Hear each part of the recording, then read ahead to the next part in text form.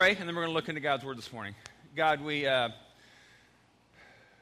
acknowledged that we want to be the kind of people who turn our hearts to you. We've also acknowledged that we slip and fall and then get up and run again, and slip and fall and get up and run again. But at the deepest part of our hearts, I believe that every one of us wants that. We want to be the kind of people who turn our hearts to you, and we know that we can't do that apart from the work of your Holy Spirit. And we believe he is present here. He's present in all of us who have opened our hearts to him. He's present around those who are not yet quite sure yet if they want to give Jesus that place in their life. But Holy Spirit, we just ask you to be active and give us a receptivity to whatever you want us to hear and how you want us to respond. And we ask this all in Christ's name. Amen. I told you I used to teach junior high and high school math, and 90%, that's the number for the day, 90%, most of you would have been happy with 90% in your math classes, correct? All right? 90% would be really, really good if you're a free throw shooter. 90% will, if you pass the driving test with 90%, you get your driver's license. All right? What else? What else? Where is 90% good enough? Where else? Somebody else. What would you be happy with 90% doing what? What's that? Batting average. That'd be like unheard of. It'd be like a batting average of 900. What? 90%. Somebody else.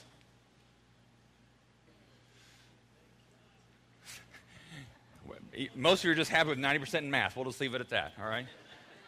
90% usually is pretty good. 90% success in a class, 90% success at a test. However, those of you who are parents, if I said, hey, my kids are 90% obedient, some of you might be like, I wish, but most of us would be like,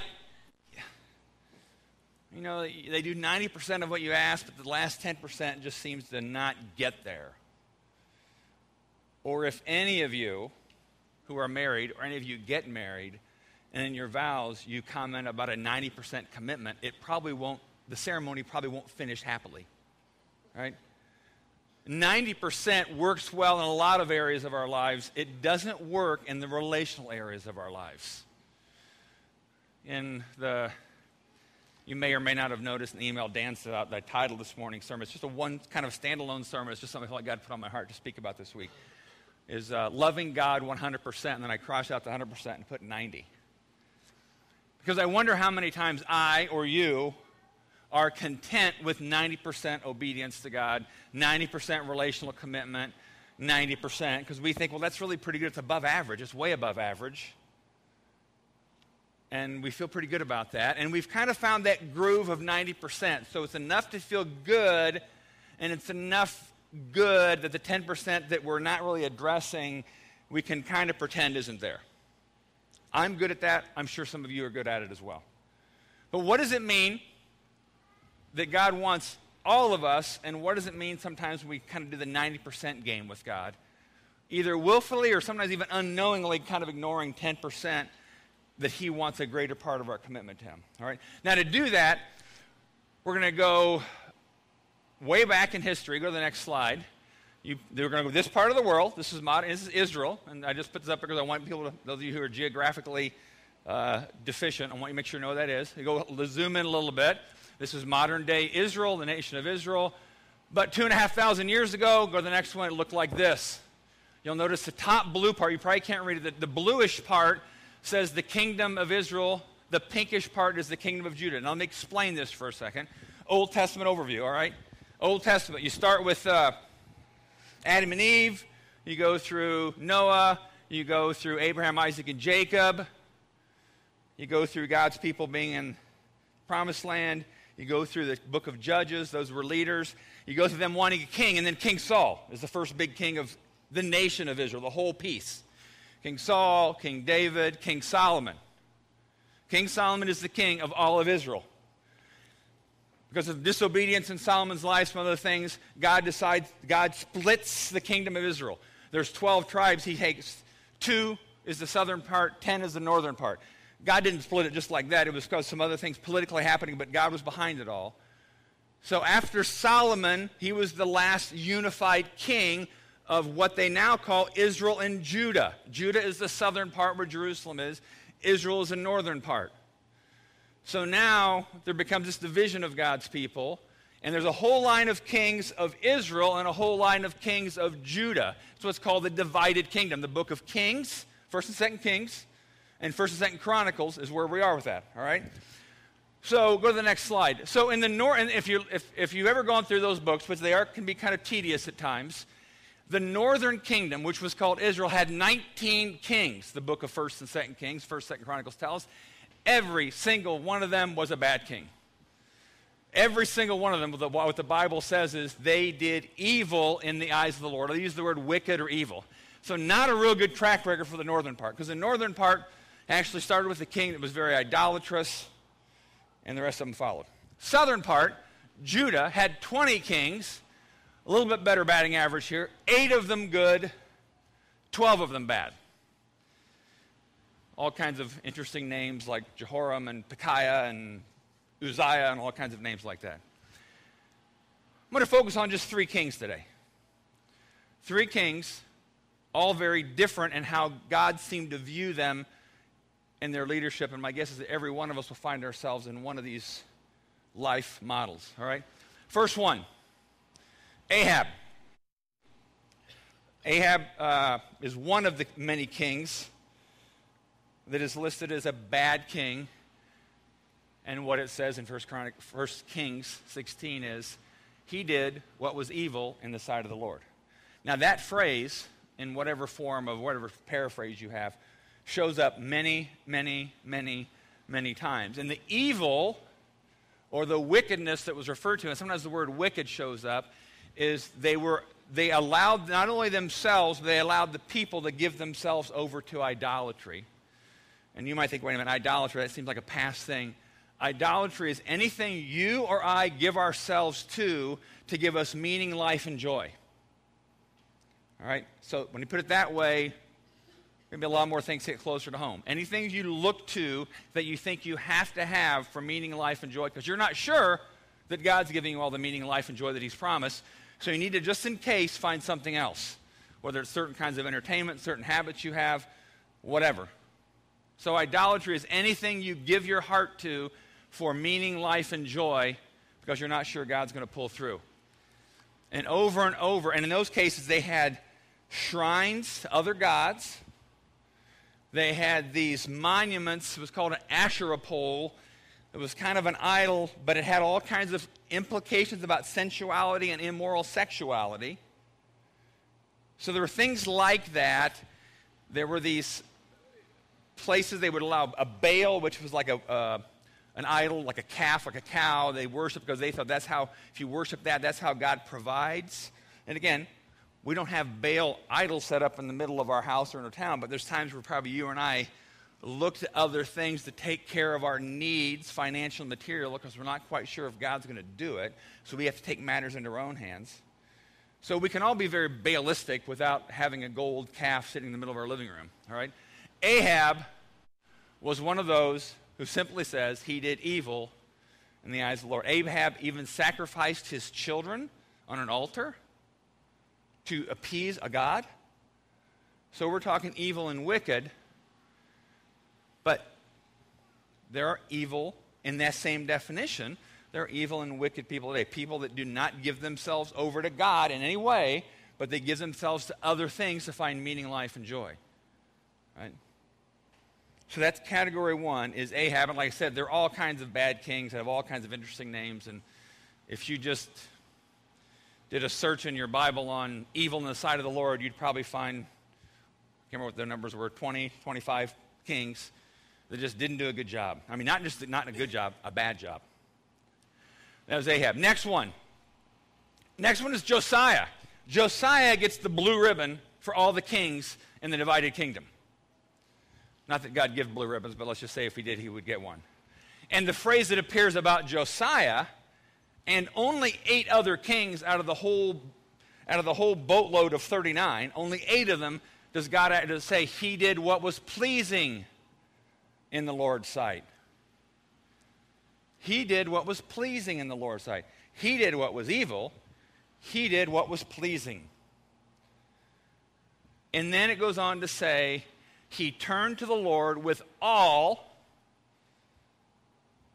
and the word for all there means all, 100%, completely, full.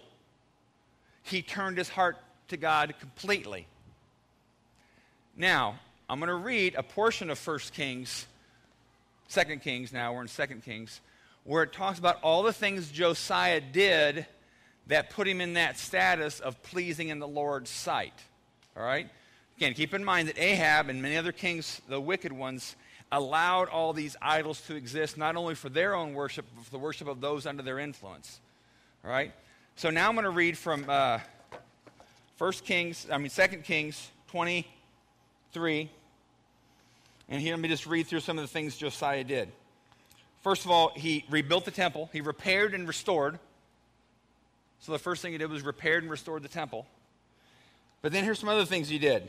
He pledged to obey the Lord by keeping all his commands and laws with all his heart and soul. Then he instructed others to remove from the Lord's temple all the articles that were used to worship Baal, Asherah, and the powers of the heavens. So removing things that didn't belong there. He had all these things burned outside of Jerusalem on the terraces of the Kidron Valley. I'm reading from 2 Kings 23.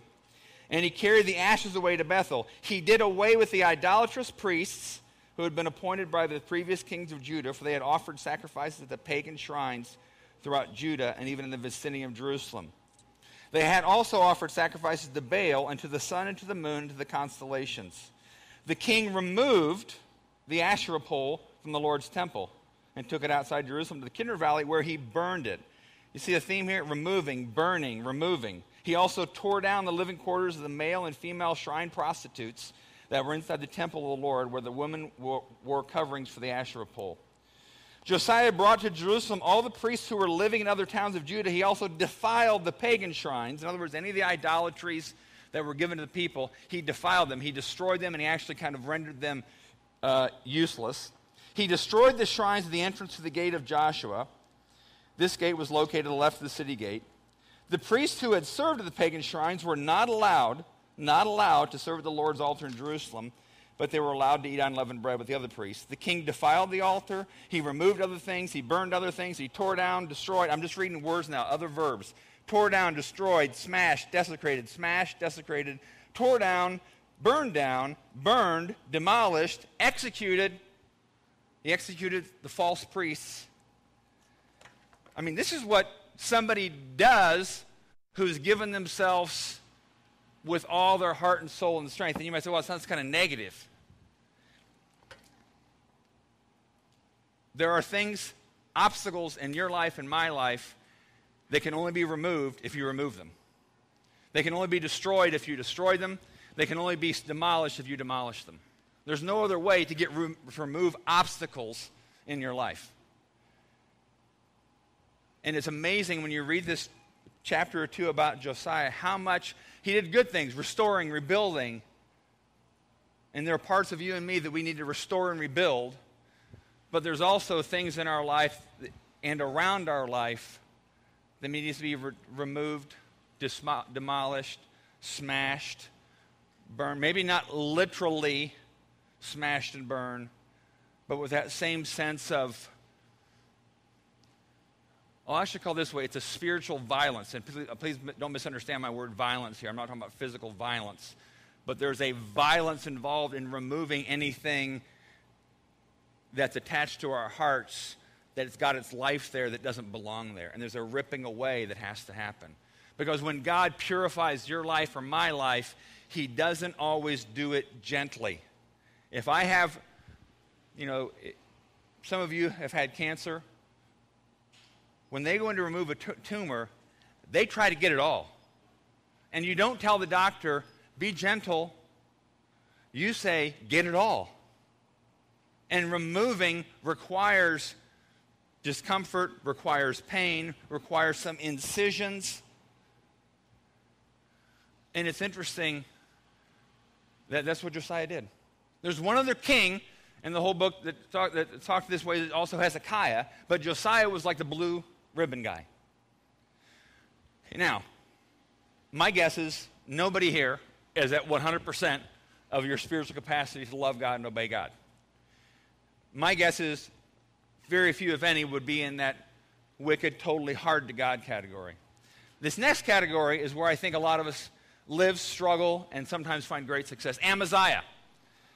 He was one of the kings, one of the 8 that was listed as a king that did what was pleasing in the Lord's sight, but this was also a line added, go to the next one, but not wholeheartedly. He did what was pleasing in the Lord's sight, but not wholeheartedly. And there were 5 other kings that were in that category. Pleasing the Lord's sight, not wholeheartedly. And you know what comes next then? They did not remove the pagan shrines and the idols to other gods. They did not deal with false worship. Some of them did part way. One of them even had to depose his own grandmother. She was like the queen mother, kind of like England or whatever. She was the queen mother, and she was an idolater. He deposed his own grandmother. But then it said he did that, but he didn't finish the job. He didn't want to tear down some of those shrines that were in the countryside. Didn't want to do that. Now, let's think about motive there. If you and I are the king or the queen, I would guess Josiah probably made some enemies in tearing and destroying and demolishing things in and around his life. So to some degree, I may not want to deal with some of those idolatries that we all struggle with. And again, I'm not talking about golden calves in your living room. I'm talking about idolatries we have to money and sex and entertainment and all kinds of other things that creep in almost unnoticed, and they start taking that extra 10% of our lives up because we think there's life there because we're not sure if we're getting all we need to get from God. So Amaziah did what was pleasing in the Lord's sight, but not wholeheartedly. And then, again, what you read in the next few lines and paragraphs, he did not remove the shrines. He did not deal with this. He dealt with some of it, but there were a few things, and we don't know why, but there were a few things that they just didn't. Probably fear was a big motive, because it's pretty fearful to take away something that has been a source of life for you. It's pretty fearful to address that in the life of someone you love that you know someone needs to tell them that's killing you. It's not easy to have those kind of conversations. So whether it was Amaziah or some of the other kings that were pleasing, and every one of those kings, of those 6 kings that were pleasing the Lord's sight, they end with one of them gets really proud, and then one of them stops trusting the Lord. One of them starts worshiping idols, hoping that he'll get the strength and power to defeat an enemy because he's not sure if God's going to pull through. So they start off really well, and they hit the 90% mark, and then they get stuck, whether it's by fear or distrust or arrogance or pride.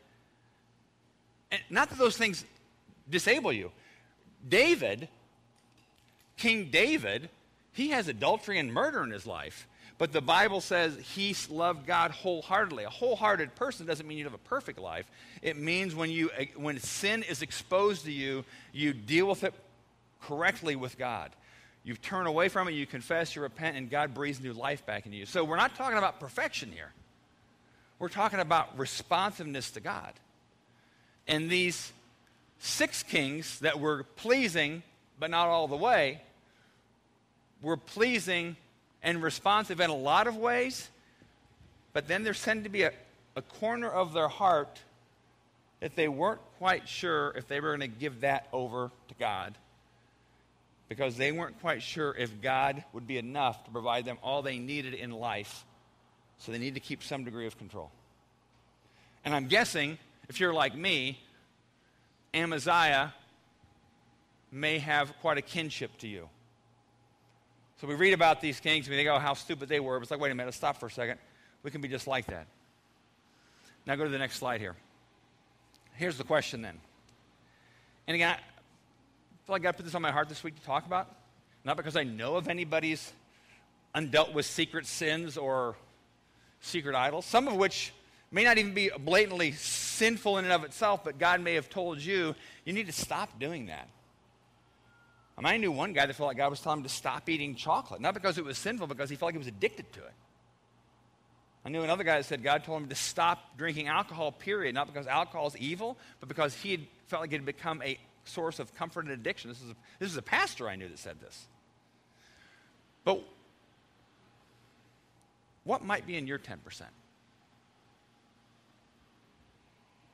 Matt Nussbaum was pleased in the eyes of the Lord, but he did not blank. I'm not asking you to, don't fill in my blank, fill in your own there. You get it on there? Yeah. You might have things for me. Tell me those later. All right? Is there something in my life, something in your life that God's been addressing you to remove, to get rid of, to cut off? Is there something in your life, maybe it's an ambition. Maybe you've told God, I will serve you, but it has to be this way. I want to see it end up this way. And God, if it doesn't end up this way, I'm not all in. Or God, I will serve you, I love you, and I give you my whole heart, but when it comes to my wallet, that's mine. That's my area of life, and I will make that happen. But I love you on Sundays, and I'll sing, and I'll read the Bible, but, or maybe it's habits, secret habits, maybe it's sexual habits, where you're convinced that that's the only source of life and joy you're going to get, and you're doing it outside the boundaries of God. Because you're not sure if God's going to pull through. You may be married, you may not be married, but you may be doing things and engaging in things that to you brings you life, or at least for a temporary season, but you know deep down that's not where God wants you, and that's not the kind of life He wants you to have. So I don't know. I don't know where your 10% is. God knows, and maybe you know. Maybe there's something that God's kind of been saying to you, and you keep pushing back. He pushes back, you push back. He pushes back, you play that game. I've played that game with God before. I still do at times. Go to the next slide. There's an old hymn that some of you might know. All to Jesus I surrender. How many actually would say they know that song? All to Jesus I surrender. It was written by a guy 100 years ago. I don't have his name on the top of my head, but his name is Judson Van de Veter. He was a famous, at that time, he had quite a bit of success as an artist and an art teacher, and was really wanting to pursue that part of his life. He felt like God was nudging him pretty strongly to become engaged in full-time ministry. Now, I'm not saying that full-time ministry is what God wants for everybody, but in this guy's case, that was his struggle. God was saying, walk away from that as your vocation, and I want you to go after this. He was apparently very gifted as an evangelist, talking to people about Jesus. He wrote this song in the midst of his struggle, where he realized my only option is I will surrender myself to Jesus. Now, what's hard about that is when you surrender your desires to Jesus, it's like, wait a minute. Doesn't the psalm say you give us the desires of our heart, Jesus? Don't you give us the desires of our heart, and then you ask me to surrender that? Yeah, because maybe there's a desire that's greater that He's going to fulfill that you don't even know you have. See, Christianity is not about squelching desire. It's about God fulfilling our desire, but maybe not in the exact way we think it's going to be. But the song obviously doesn't say 90% to Jesus I surrender. And this is one of those songs, maybe you don't think like me, but I think about this. I always think about these truth and advertising kind of songs, because when I sing this song, maybe you do too, I feel a little bit hypocritical. I'm not sure if I could say all. I think so.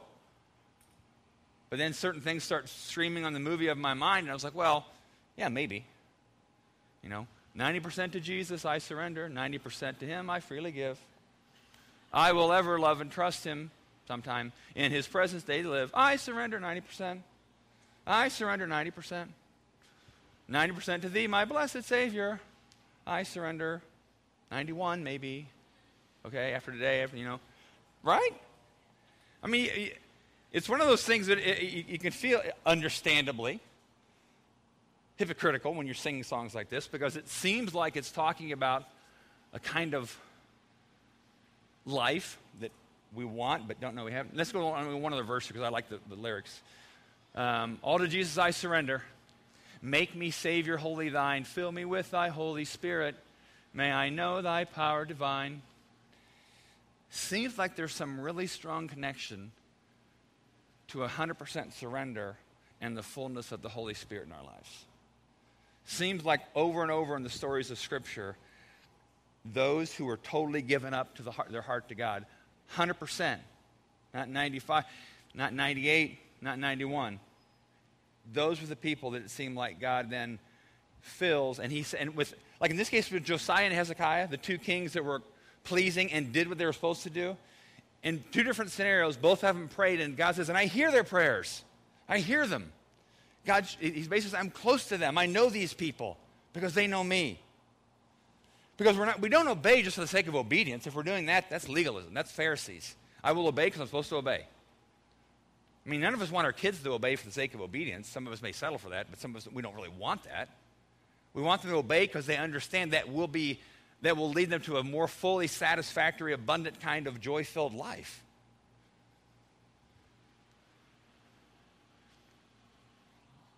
Go to the next slide. One of the things Jesus says in John, and I'm going to end with this. He says, whoever has my commands and keeps them, same word translated, obeys them, is the one who loves me. The one who loves me will be loved by my Father, and I too will love them. And here's what happens to people who obey God 100%. Jesus says, I will show myself to them. I will show myself to them. What would it be like for you to trust God and say, I'm going to surrender everything? I don't know all that's in me, but I'm going to say, God, anything you bring up, I will give over to you. And that's a scary prayer because you don't know what you're agreeing to. It's like signing a document without a blank document, and then God writes in the details. But that's often how it is to follow Jesus. But if the end product is Jesus will show himself to you in intimate, personal, powerful ways, he will be with you and show himself to you. What would it be like for your life? What would it be like if there was a church like that? That if the reputation of a church like Exodus would be, Jesus is there. It seems like the Holy Spirit shows up when they're there. And the Holy Spirit will show up where there are people who surrender. And, it's not about, the Holy Spirit doesn't show up at the church that has the best preaching, the best music, or the nicest building. Holy Spirit shows up, Jesus says, his Spirit shows up in the lives of those who obey him and give their hearts to him and surrender any false idols to him. I've been working on this week and thinking this through. There are a couple ambitious idols that I feel like God's asked me to kind of let go of.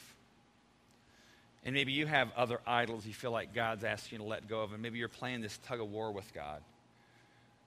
And you can keep playing the game if you want to end up like an Amaziah or Uzziah or other kings that were pleasing, but yet fought with God the last 10%.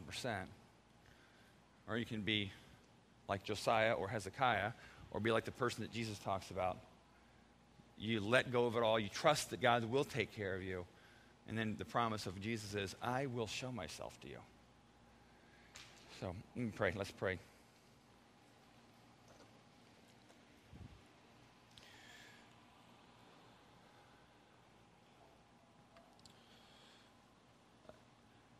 God, we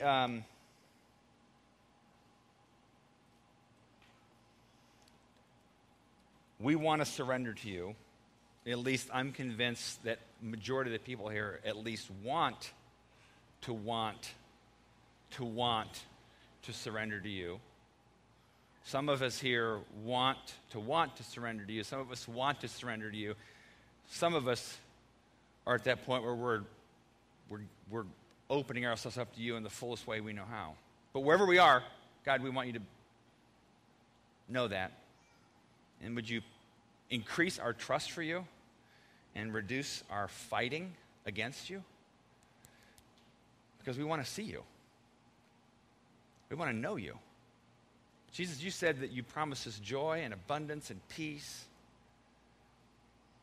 We want that. but we want it only in the way that you want to give it to us, and that is when we give ourselves to you. Here's what I want us to do. Stephanie, you go back to the slide with that opening part of the song, All to Jesus I Surrender. If you can find that up there again. Yeah.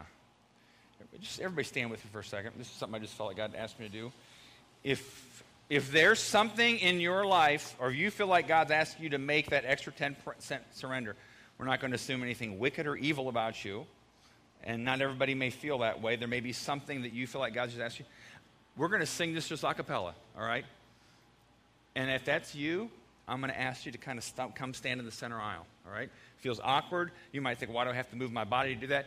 You don't, but there's something about your body moving that etches into your heart a commitment you know you want to make. So if there's something that you would say, yeah, I feel like there's either I haven't fully surrendered or there's something I know God wants me to surrender, all right? We're going to sing this through once, maybe twice, and I'll start it off, and if that's you, I want you to move to the center aisle. No embarrassment, no shame. Actually, we'll honor you. So, all right? All to Jesus I surrender. All to him I freely give. I will ever love and trust him, in his presence daily live. I surrender all. I surrender all. All to thee, my blessed Savior, I surrender all. Just the chorus one more time. If you know it well enough, let's close our eyes. I surrender all. I surrender all. All to thee, my blessed Savior, I surrender all. Everybody keep their eyes closed. Those in the center aisle, I want you to look up at me, but everybody else keep your eyes closed. God will honor, He will honor your desire to let go. And let this be etched somehow in your memory when those times come where you wrestle with the idols or you wrestle with, but God will honor this of you. He will honor your desire and your commitment. He sees this, and I believe this is pleasing in His sight. All right, why don't you close your eyes, we'll pray together. God, these sons and daughters of yours standing here in the middle, and even the rest of us, but those especially in the middle, I believe what they're doing is pleasing in your sight. Just like David when he turned from his adultery and his murder, and then you said he was a man after your own heart. We don't get that, but we love that you're a God who forgives. And you give us the power and the courage and the patience to let go of things that we've so thought we needed as our pacifiers. So God, for these, I pray that you would give them the courage, and you said you would. You said those who want to obey, you will give them your Holy Spirit in greater measure. Pray that for these people here today. And you would give them the courage and the resolve and the trust to do what you've asked them to do. And then you, God, you said you promised that you would show themselves to you, to them. And would you do that? And we ask this all in your name. Amen. Okay, everybody else have a seat. Thank you. We finish every Sunday with communion. Let me just say a quick statement, too. I was wrestling up here with, I felt like God was asking me to call people to respond, and I didn't want to because I thought I might be embarrassed if nobody came. So even I wrestle with, just like you do, we all wrestle with these things of God telling us to do. And none of these people were prompted or paid to go up here, just so you know. Of course you know that. But what I'm saying is we all wrestle with, you want me to do what? That might look silly. I might look stupid. Maybe you don't think that way, but I do. When God asks you to do something that's going to be stretching to you. So we have communion every week, and we do that because we are absolutely committed to the reality that we can only be the kind of people we want to be with the life, the supernatural life of Jesus inside of us. And communion, something that Jesus instituted as Last Supper, is this symbolic, mystical way that we are reminded of that only when I have the Spirit, when I'm receptive to the life of Jesus in me, Only when I'm there can I have the power to be the fully alive, fully obedient, fully surrendered, fully joyful, peaceful, and all those things that we want in life. We can only do that with the power of Jesus. So the communion table is welcome to anybody here. Perfection isn't the standard. Receptivity to the Holy Spirit is. Openness to whatever God wants you to do or stop doing. Here's how we do it. We'll have people at the center aisle and the side aisles. They'll offer you the bread. Tear off a piece. Offer you the cup. The way we do it here is dip it in. Most people eat it right away. Some table people take it back to their seats. Fine with the other way you want to do it. We do that as we're singing. So as soon as we start singing, you're welcome to come on up. So Jesus, we're grateful that you gave yourself for us.